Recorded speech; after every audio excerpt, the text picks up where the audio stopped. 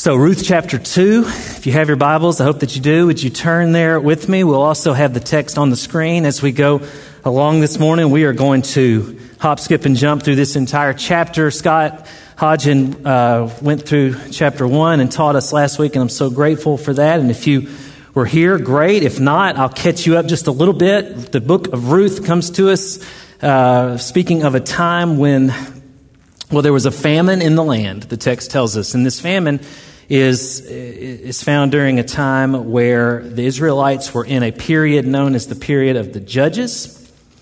And the Judges, man, Ruth's a small book that I'm trying to find in my text right here.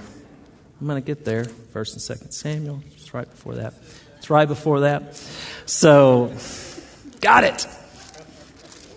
Period of the Judges. Let me tell you about this period of time. This is a time when the Israelites actually would spend time in good stead with the Lord, and they were obedient, and they had these laws on their life that were not just because of privilege. God didn't set them apart for privilege, but God set them apart for responsibility, to show the world what God was like. And oftentimes they would get this right, and they would do it well, and they would experience peace and harmony, and things would be good, and then they would forget. They would get fat and happy, as we like to say, and they would forget about the laws that they were supposed to abide in. And they would forget about the example they were supposed to set. And it was during this time that they would fall away. They would stray from God and from God's provision. And they would have a time of disobedience and a time of hardship, a time of maybe a famine, as we see here in Ruth. But then God's loving kindness, Hesed, would come to them and remind them of who they were, whose they are, as we just sang about. And they would remember and they would repent, and then they would be restored, and the cycle would repeat itself. And this happened over and over and over again. And we find in Ruth that we are in a time where they are struggling. You with me? Ruth chapter 2. Here we go. Beginning in verse 1. Now Naomi. Well, let's pause right there, because some of you may not have been here. Naomi was married to Elimelech. During the famine, Elimelech took his family out of Bethlehem, and they went to a city called Moab, away from the Israelites. And it was during this time that Elimelech died.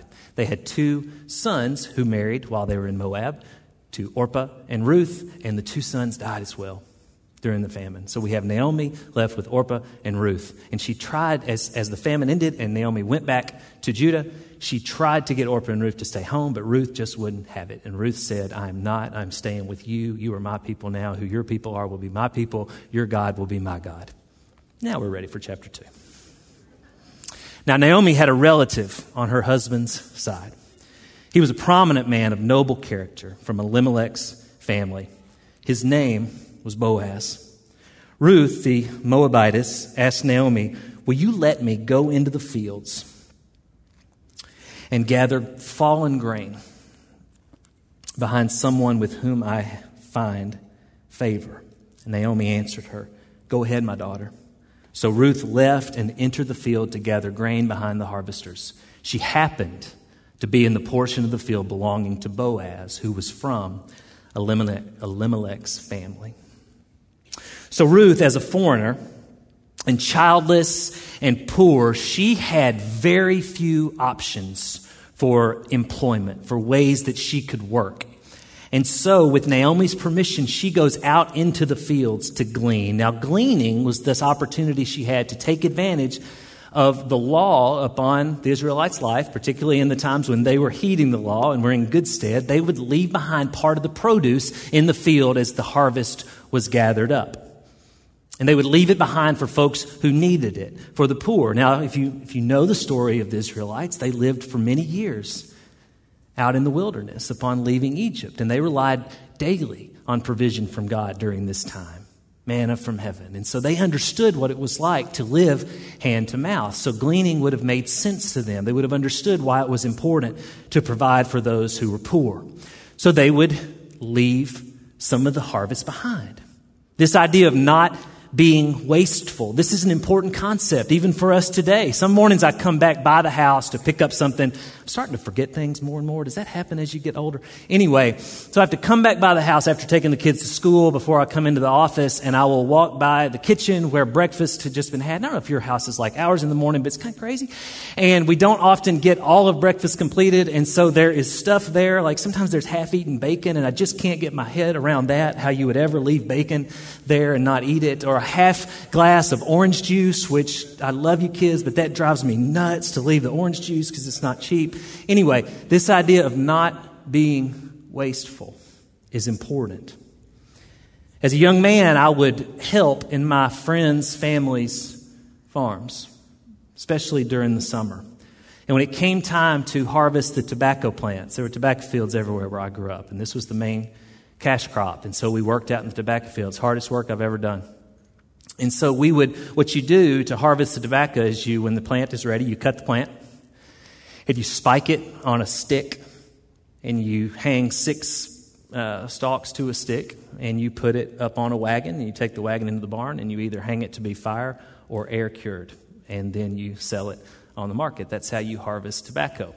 Now, what would inevitably happen, because these stalks are somewhat fragile, the leaves are, and you have novice workers like me, is a lot of these leaves would fall off. And there were no gleaning laws in Cross Plains, Tennessee in the 80s and the 90s, so they would either be left behind or they would be picked up. And I can remember to this day, Kevin Kleinert, my good friend, whom I worked for each summer, telling his son Will, who was a few years younger than me, "Hey, Will, you need to go pick up these leaves. You need to bind them together in a rubber band because we need to include them in the harvest. And when you pick them up, I want you to imagine each of those tobacco leaves is a crisp $1 bill." Ruth, upon Naomi's blessing, made her way to pick up crisp $1 bills, seeking to provide for her mother-in-law and herself. Now, in verse 3, it tells us she happened to be in the portion of the field belonging to Boaz. Let's talk about the term providence for a minute. I think providence is a theological term. It has to do with God's care for God's world.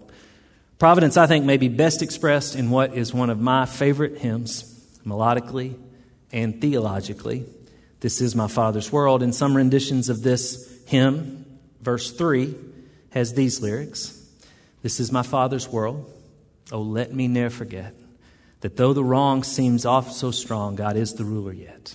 This is my Father's world. Why should my heart be sad? The Lord is King. Let the heavens ring. God reigns. Let earth be glad." And Jesus himself alludes to providence in Matthew chapter 10 when he says, "Aren't 2 sparrows sold for a penny? Yet one of them falls to the ground without your Father's consent. Not one of them falls to the ground without your Father's consent. But even the hairs of your head have all been counted." I think it's really important for us this morning, guys, really important for me to see that Ruth did not just happen into the field, into Boaz's field. Rather, there was some working going on leading to Ruth ending up there, allowing for Boaz, who we will see in just a second as we continue to read the story, to be who Boaz was, and to care for Ruth. Let's keep reading. Look in verse 4. "Later, when Boaz arrived from Bethlehem, he said to the harvesters, 'The Lord be with you.' 'The Lord bless you,' they replied. Boaz asked his servant, who was in charge of the harvesters, 'Whose young woman is this?' The servant answered, 'She's the young Moabite woman who returned with Naomi from the territory of Moab. She asked, "Will you let me gather grain among the bundles behind the harvesters?" She came and has been on her feet since early morning, except when she rested a little in the shelter." Then Boaz said to Ruth, "Listen, my daughter, don't go and gather grain in another field. Don't leave this one, but stay here close to my female servants. See which field they are harvesting and follow them. Haven't I ordered the young men not to touch you? When you're thirsty, go and drink from the jars the young men have filled." She fell face down, bowed to the ground, and said to him, "Why have I found favor with you, so that you notice me, although I'm a foreigner?" Boaz answered her, "Everything you've done for your mother-in-law since your husband's death has been fully reported to me, how you left your father and mother in your native land, and how you came to a people you didn't previously know. May the Lord reward you for what you have done, and may you receive a full reward from the Lord God of Israel, under whose wings you have come for refuge. Let's pause right there for a minute. Do you see the allusion to the period of the judges there? And this idea of reward coming from obedience, and how Boaz is speaking this into Ruth's life, in her adherence to Naomi, her care for her, her staying with her, and by extension, her staying with Naomi's God, our God. Verse 13, "My Lord," she said, "I found favor with you, for you have comforted and encouraged your servant, although I am not like one of your female servants." At mealtime, Boaz told her, "Come over here and have some bread and dip it in the vinegar sauce." So she sat beside the harvesters, and he offered her roasted grain. She ate and was satisfied and had some left over. When she got up to gather grain, Boaz ordered his young men, "Let her even gather grain among the bundles, and don't humiliate her. Pull out some stalks from the bundles for her and leave them for her to gather. Don't rebuke her." So Ruth gathered grain in the field until evening. She beat out what she had gathered, and it was about 26 quarts of barley. Stop right there for a moment. Let's talk about Boaz.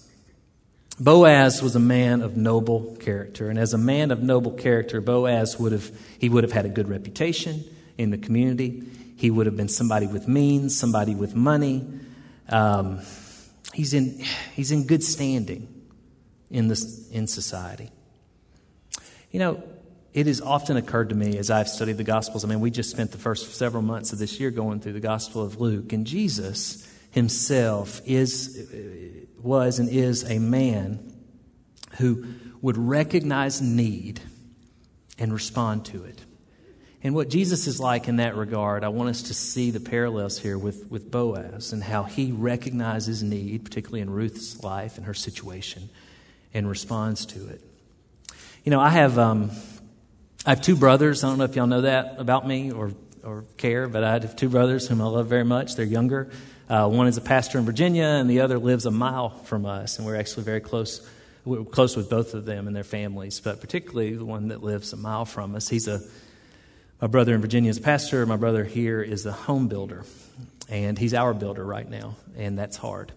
But it's going fine. And he's actually one of my best friends, and we actually get to run together each Saturday, a longer run, and spend that time together, and it's great. And I was telling him yesterday about what, Ruth chapter 2 and some of the thoughts I had and some of the ways I had prepared this week.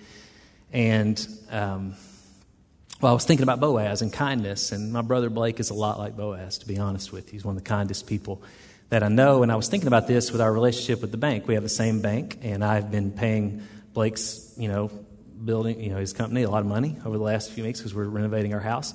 And it struck me, and I wasn't surprised, but it was really cool for the people at the bank to make the connections and for them to talk about my brother and how much they appreciate him and how he treats them. And I told Blake that to encourage him. And Blake said something to me that stuck with me, and I think he's right. He said, I think the bar is really low for kindness. He said, I think people just aren't that kind anymore. And I got to thinking about that, and maybe the bank personnel's comments about Blake say more about the rest of us. And that frustrates me, particularly for us who follow and are being formed by Jesus, that we wouldn't have kindness dripping from our tongue as Boaz does, as Jesus does. Be kind, y'all. See that in Boaz's character here in this story. Keeping in mind that our story's main theme is about redemption. Scott detailed that so eloquently for us last week. I don't want us to miss that and the connections made here of how Boaz is connected with Ruth, with Naomi and her family. The text later on in verse 20, Naomi indicates that Boaz is one of the family's redeemers. So he has this rooting interest in being kind. The Hebrew word for this is spelled G-A-A-L. It's pronounced, I believe, Goel. It means redeem. to take responsibility for the unfortunate, to stand as their supporter and their advocate. Do you see how kindness is a prerequisite for this? And this is an important theme in God's story as well. There's no more important theme. And we need to understand that this story about Ruth, Naomi, and Boaz is ultimately pointing to the bigger story, to God's meta-narrative that we looked at all the month of February last year, if you can remember back to that God is our Redeemer, that God is particularly the Redeemer to those in need, orphans, widows, the poor, the outsider, all the people that Project Connect have on their radar at all times, and that we should as well. I talked a couple weeks ago as we finished up our time in Luke about our responsibility as the children of God, those following and being formed by Jesus, to partner with God in the ongoing creation of the world and the advancement of God's kingdom right here and right now. Human redeemers, so to speak, and human redeemers like Boaz, they participate in God's redemptive care in the world. They get after it every morning that they wake up.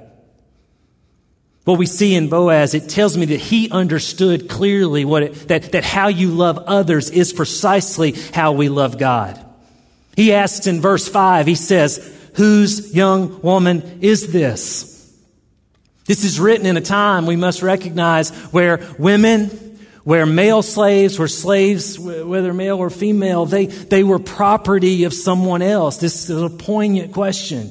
It points to the reality of the time. Who does this woman belong to? And what's interesting about Ruth's story is that wasn't an easy answer for Ruth. Because of the details of her circumstances, there wasn't an easy answer to who she would be particularly assigned to, who would have ownership of her.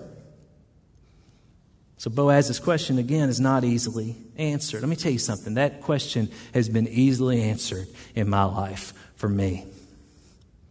Great parents. I married into the best family. Great friends. Consistent advocates for me. Consistent people in my life to provide me with great connections. Now, I say all that not to brag. I'm grateful. I'm asking you to consider, how would that question be answered for you? Who do you owe where you find yourself this morning to? For so many that Project Connect serves, the answer to that question is so different than the answer to that question for me. The safety nets, the emergency nets are just not the same. The margin is so much more narrow. And Ruth's margin was so narrow, y'all. And this put her in a particularly vulnerable position out in the fields. Just lean into the story we just read. And Boaz intercedes for her here. I don't know how likely it would have been for the male workers to take advantage of Ruth, but it was likely enough that Boaz chose to preemptively work to make sure that didn't happen. He says, "Listen, my daughter." And this is the same word that Naomi uses back in verse 2, this familial, loving way that they both spoke to Ruth. Boaz cares for Ruth, and he goes on to tell her, stay close to the other women in the field, and he assures her that the men will not harass her. Just imagine how much of a difference this advocacy from Boaz can make in Ruth's life. And do not miss how much this advocacy coming from us and our great means and our great connections could mean in people's lives near us. It just gives so much confidence to believe that you've got help. Can you sense it? Can you feel it in this story? The transition that's taking place in Ruth's life here is she's going from wondering whose field she's even going to end up in to thinking, oh my goodness, I may actually be taken care of. And we'll get to more of that in a minute. I want to give a baseball analogy because it's baseball season and I love baseball. And I want you to stick with me here because, I've been a baseball family my whole life. My boy Elliot pitched yesterday, 4 really good innings. Proud of you, man. You did great. It's hard, wasn't it? Your arm sore? Did good, man. And I got to thinking about Vanderbilt because they're so fun to follow. Blake, my builder brother, actually played for them years ago. And they're really good. Again, this year, best college baseball program in the country. And something happened this weekend that was extraordinary. There's a young man on their team who's the son of a major league pitcher. And he's their Saturday starter usually. And he didn't pitch this weekend because he's had 2 rough outings in a row. And I could not have read more articles about this young man this week and his struggles. And I got to thinking, it's a 19-year-old kid. And there are all these articles about him and how poorly he's pitching right now. That's really hard. And I know that the media does what they do, and we've got to tell the stories, but this is a 19-year-old kid. And by the way, he got roughed up by the 4th-ranked team and the 9th-ranked team in the country the last 2 weekends. And he took a break this weekend. And you know what? That's okay. Because his confidence was probably shaken. And the stories written about him didn't help. Baseball, fill in the blank with so many other examples there. Life is so fragile. Confidence for any of us is hanging by a thread at any moment. Now just imagine how much believing that you're believed in can make a difference in your life. Believing that you have something to look forward to. Stop for a minute and just think about how much your life is governed by that next thing you're looking forward to, if you have it, and how much joy that can bring you. That's a huge part of our life if we stop and think about it. And when we're believed in, when we have somebody advocating for us, fighting for us, believing in us, it can make all of the difference. And we see that transition taking place in Ruth's life right here. This is what's going on in the story. She is going from wondering if there's anybody out there for her. How are we going to even have supper tonight, my mother-in-law and I? To this intercession, to this advocacy that is providing for her incredibly. The word Boaz uses in verse 8 is to cling to the other women, is the same word used in chapter 1 to describe what Ruth intended to do with Naomi when she was going to cling to Naomi's people, cling to Naomi's God. It's a poignant question for us to consider this morning. Who do we cling to? Those people who are fighting for us in our lives, who help us know that we have support, are they people that are pointing us ultimately to Jesus? That's why being a part of this membership is so important. Not just this church, any church. Are we pointing one another to Jesus? Do you have that in your life? And then flip it. For those of us who do, because I've been here long enough to know that you do, many of us, are you doing it for others? Is this on your mind when you get up in the morning? Are you wondering how you can advocate for someone today? We have been blessed, so many of us, and we have to have this on our mind when we get up. And it's people like Boaz in this story that helps us understand just how we can do that. Don't you see how we have a part to play in how God's will is unfolding and how God's work is going before us, how the mission of God is seeking to make all things new even today? This is how we have a part to play in this story. Heaven coming, God's kingdom coming on earth as it is in heaven. Boaz becomes part of the bigger story here, y'all. God's bigger story. God's reward for God rewarding Ruth in this story for her faithfulness, for her clinging to Naomi and Naomi's God. Boaz becomes part of this story and advocating for her, God's bigger story. Let's keep reading. Verse 18. She picked up the grain. She went into the town where her mother-in-law saw what she had gleaned, and she brought out what she had left over from her meal and gave it to her. Her mother-in-law said to her, "Where did you gather barley today, and where did you work? May the Lord bless the man who noticed you." Ruth told her mother-in-law whom she had worked with and said, "The name of the man I worked with today is Boaz." Verse 20, then Naomi said to her daughter-in-law, "May the Lord bless him because he's not abandoned his kindness to the living or the dead." Naomi continued, "The man is a close relative. He's one of our family redeemers. Goel." Ruth the Moabitess said, He also told me, stay with the young men until they've finished all of my harvest." So Naomi said to her daughter-in-law Ruth, "My daughter, it is good for you to work with his female servants so that nothing will happen to you in another field."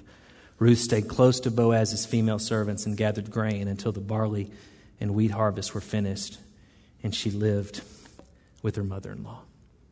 So Ruth arrived in Boaz's field empty, literally out looking for her supper, and she returned home with abundance. And this abundance is foreshadowing what we will see in chapter 3 and 4 when Boaz provides for Ruth in an even more substantive way in marrying her. But here is where it began in chapter 2. Ruth is blessed with provision far beyond what she could have expected. I recall a story told by Eugene Peterson about a family from Arizona who went to adopt a young girl from Haiti to be their daughter. And they went to Haiti to pick her up, and they tell the story of leaving and walking on the tarmac to get on the plane to come home and slipping their hand into Addie. Her name was Addie's hand, and that slipping their hands into one another, mirroring their two sons, teenage sons now, slipping through the birth canal earlier. That evening back at home in Arizona, they sat down for supper, all five of them, Thatcher and Graham, the teenage sons, and Addie and the two parents, Cheryl and Fred were their names. Mashed potatoes and pork chops were for supper, and there was a heaping amount of both of them. And the boys, teenage boys, and I'm starting to see this unfold in my own home, began to eat. And Addie sat there and watched the pork chops and the mashed potatoes disappear very quickly. And Cheryl and Fred could see that Addie's face was concerned, to say the least, and they wondered what was wrong, and then it dawned on them what was going on. Addie had never seen food disappear so quickly, and in her experience, when food went away, it may not come back anytime soon. So Cheryl jumped up and slipped her hand in Addie's again and began to walk her around the kitchen. First, she stopped at the bread drawer and showed her that it was full with 3 loaves. Then she stopped at the refrigerator and she showed her the milk, the OJ, the vegetables, the jars of jelly, the eggs, the bacon. And then she went by the pantry and she showed her the potatoes and the onions and the squash and the canned goods and the tomatoes and the oranges and the pickles. And then she went to the freezer and she opened it up and she showed her the chicken and the fish and the mounds of ice cream. And Cheryl looked at Addie and she said, "No matter how much, Addie, those boys eat, you will never go hungry again." Now, I'm going to spoil the end of our story a bit, because I'm assuming many of you have already read Ruth, but Boaz providing so abundantly for Ruth is foreshadowing Jesus. That's why it is so cool that Ruth's story ends up with the genealogy that becomes, in its fulfillment, the rest of Jesus' genealogy in Matthew chapter 1, and we'll get there. But the point is, all of this is pointing to how much God loves you and cares for you regardless of who you are. You are a child of God. Ruth endured the death of her husband. She endured becoming a widow. She endured the painful decision to leave her own family and her own gods, to cling to what seemed like to her in the moment to be a better way. And here comes Boaz to advocate for her in a way that helps Ruth see that she was right to do what she did. And I try to be so creative each and every week to point us to Jesus, and I really do work hard at it, but sometimes the story just speaks for itself, so don't miss it this morning. The harvest season is only 3 months long, we think. So don't miss that this provision that we see in our story today, it's going to run out. The harvest only lasts so long. It's just a temporary solution for Ruth and Naomi. Jesus is not temporary. Jesus is our permanent advocate. Jesus is the true Goel, the true Redeemer. And I pray that you see in this story that Ruth's faith, Boaz's faithfulness ultimately point each of us to Jesus and to the abundance that comes following and being formed by Him. Let's pray.